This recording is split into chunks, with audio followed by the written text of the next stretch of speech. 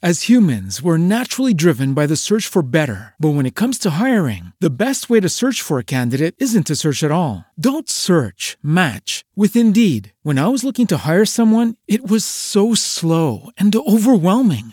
I wish I had used Indeed. If you need to hire, you need Indeed. Indeed is your matching and hiring platform with over 350 million global monthly visitors, according to Indeed data, and a matching engine that helps you find quality candidates fast. Ditch the busy work. Use Indeed for scheduling, screening, and messaging so you can connect with candidates faster. And Indeed doesn't just help you hire faster. 93% of employers agree Indeed delivers the highest quality matches compared to other job sites, according to a recent Indeed survey. And listeners of this show will get a $75 sponsored job credit to get your jobs more visibility at Indeed.com/podcast. That's Indeed.com/podcast. Terms and conditions apply.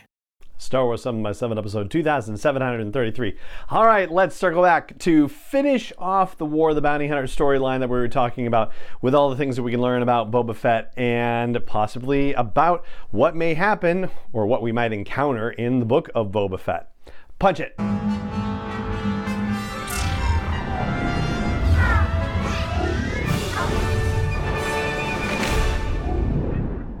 Hey Rebel Rouser, I'm Alan Voivod and this is Star Wars 7x7, your daily dose of Star Wars joy, and thank you so much for joining me for it. So we'll knock out Dr. Aphra's issue right away because there isn't anything that directly relates to Boba Fett or the Book of Boba Fett in there, but I will say that, they managed to escape with this necklace thing that we were talking about in previous episodes where we were running down the whole storyline situation, and they find out that Crimson Dawn has infiltrated not just the Black Sun crime syndicate, but other crime syndicates and the Empire and the Rebellion. Like, they are everywhere, and that's probably important for us to know going forward with the Book of Boba Fett. And the way that they managed to escape, that Dr. Aphra and company managed to get out of the Vermilion, is that in this art room there is an object called the Thought Dowser, which is an ancient artifact used by a cult called the Ascendant. And apparently the Ascendant were obsessed with dark technology, so dark, according to Dr. Aphra,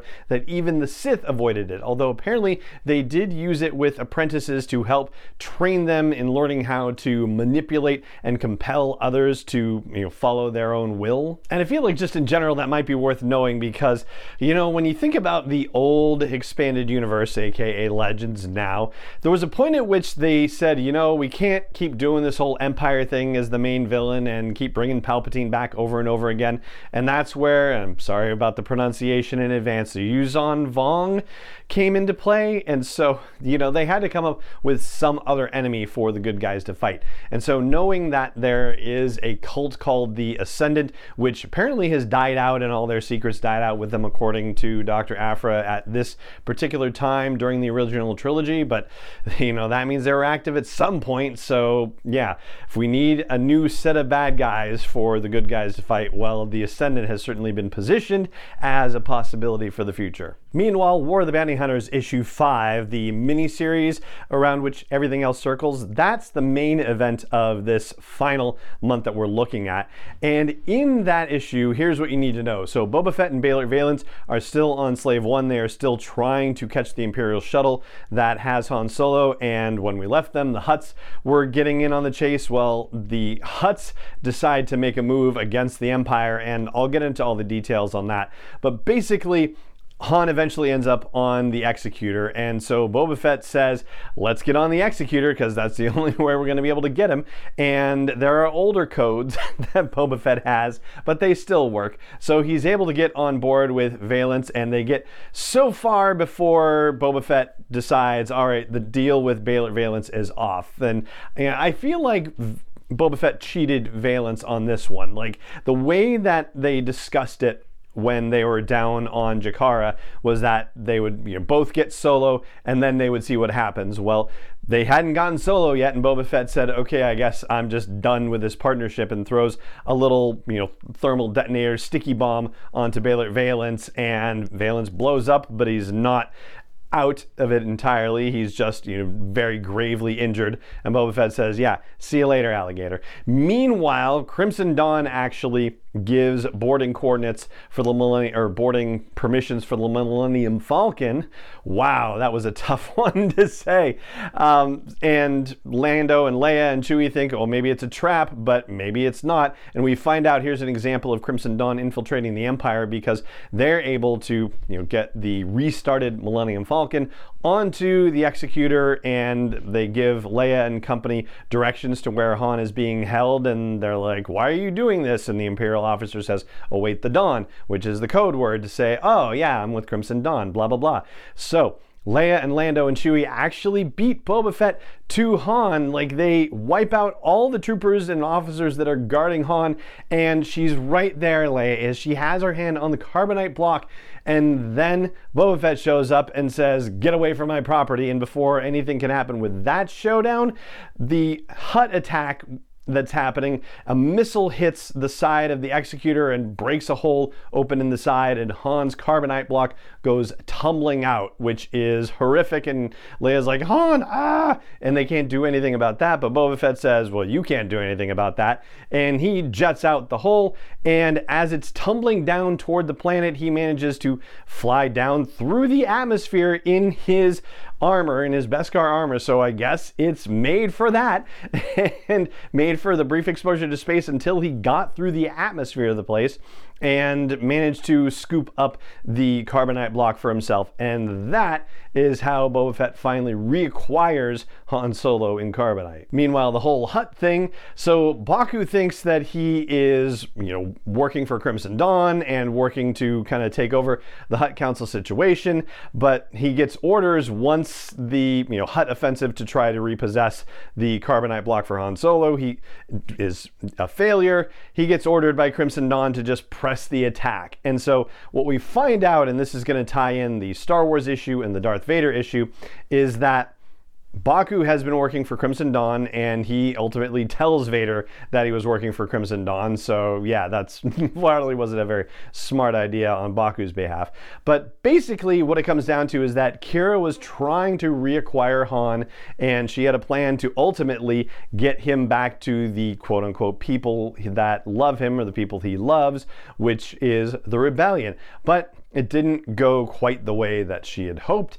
And so when the Empire got hold of the carbonite block again, and the Hutts failed on their mission to retake it, she ordered Baku, the Hutt, and company to assault the ship in order to create the distraction for the Millennium Falcon to go in and hopefully be able to steal Han off the ship. Meanwhile, Vader, of course, is very mad about Baku the Hutt and goes to eliminate the entire Hutt Council. So now Jabba the Hutt is the only surviving member of the main Hutt Council and is now the head of the clans and all that stuff. So he is promising to establish a tremendous era of stability for relations between the Hutts and the Empire. But Qi'ra's whole thing is that, yeah, maybe everything didn't go perfectly well, but the relationship between the Empire and the Hutts has been more strained now than it has been for quite a while, and so that is working to her advantage and Crimson Dawn's advantage. And in the Bounty Hunters comic, Baylan Valance almost makes it off the Executor, but it happens that Darth Vader arrives back,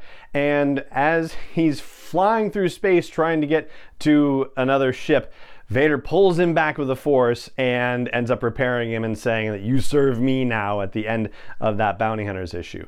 And so the only other story that needs to be told, at least as far as Boba Fett goes, is the War of the Bounty Hunters one-shot issue that came out in this final group of stories. And this one focuses on IG-88, who was destroyed by Darth Vader a couple of issues ago, as we talked about. But it turns out that some character showed up and rebuilt him and was hired basically by Crimson Dawn to do the rebuilding.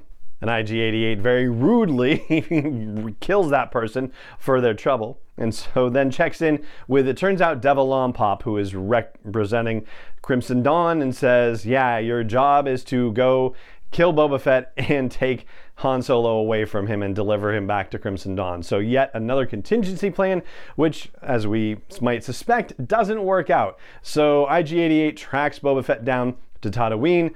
Boba Fett arrives on Tatooine and is like, yeah, everybody knows I've got Han Solo now, so this is not going to be over until I, turn him in. So I'm going to land somewhere else on Tatooine and check out what the situation is at Jabba's palace, presumably first.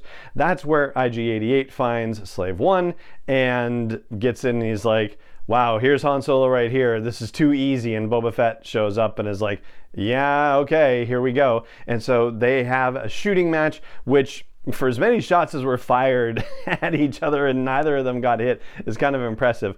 But basically it turns out that Boba Fett had his own little portable carbon freezing situation installed on his ship while he was on Nar Shaddaa after having Han melt on his ship at the very beginning of this whole story. So very much like what our Mandalorian in The Mandalorian has on his ship, I guess.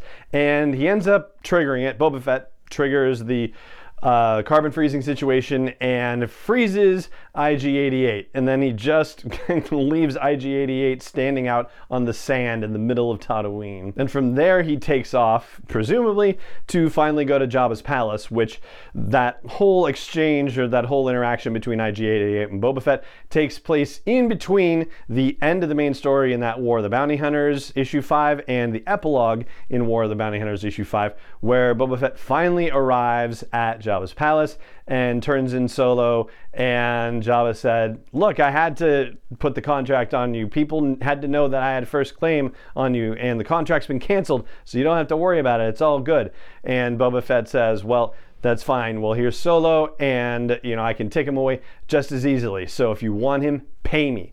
And that is how the story ends. Although I should say that there is an exchange between Jabba and Boba, and Jabba says, hang out here, I got more jobs for you, and it'll be fun because you can show up every day and look at Solo's face in agony because I'm just going to hang him on my wall. And Boba says, you really should just throw him in the Sarlacc pit. He's been too much trouble to too many people for too long. He's caused me too much trouble. You should just be done with him.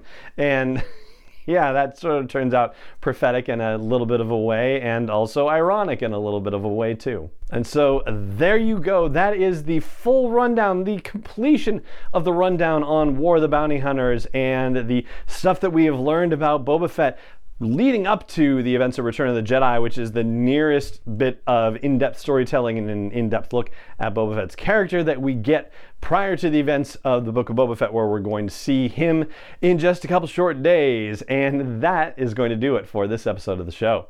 It just remains for me to say thank you so much for joining me for it as always, and may the Force be with you wherever in the world you may be.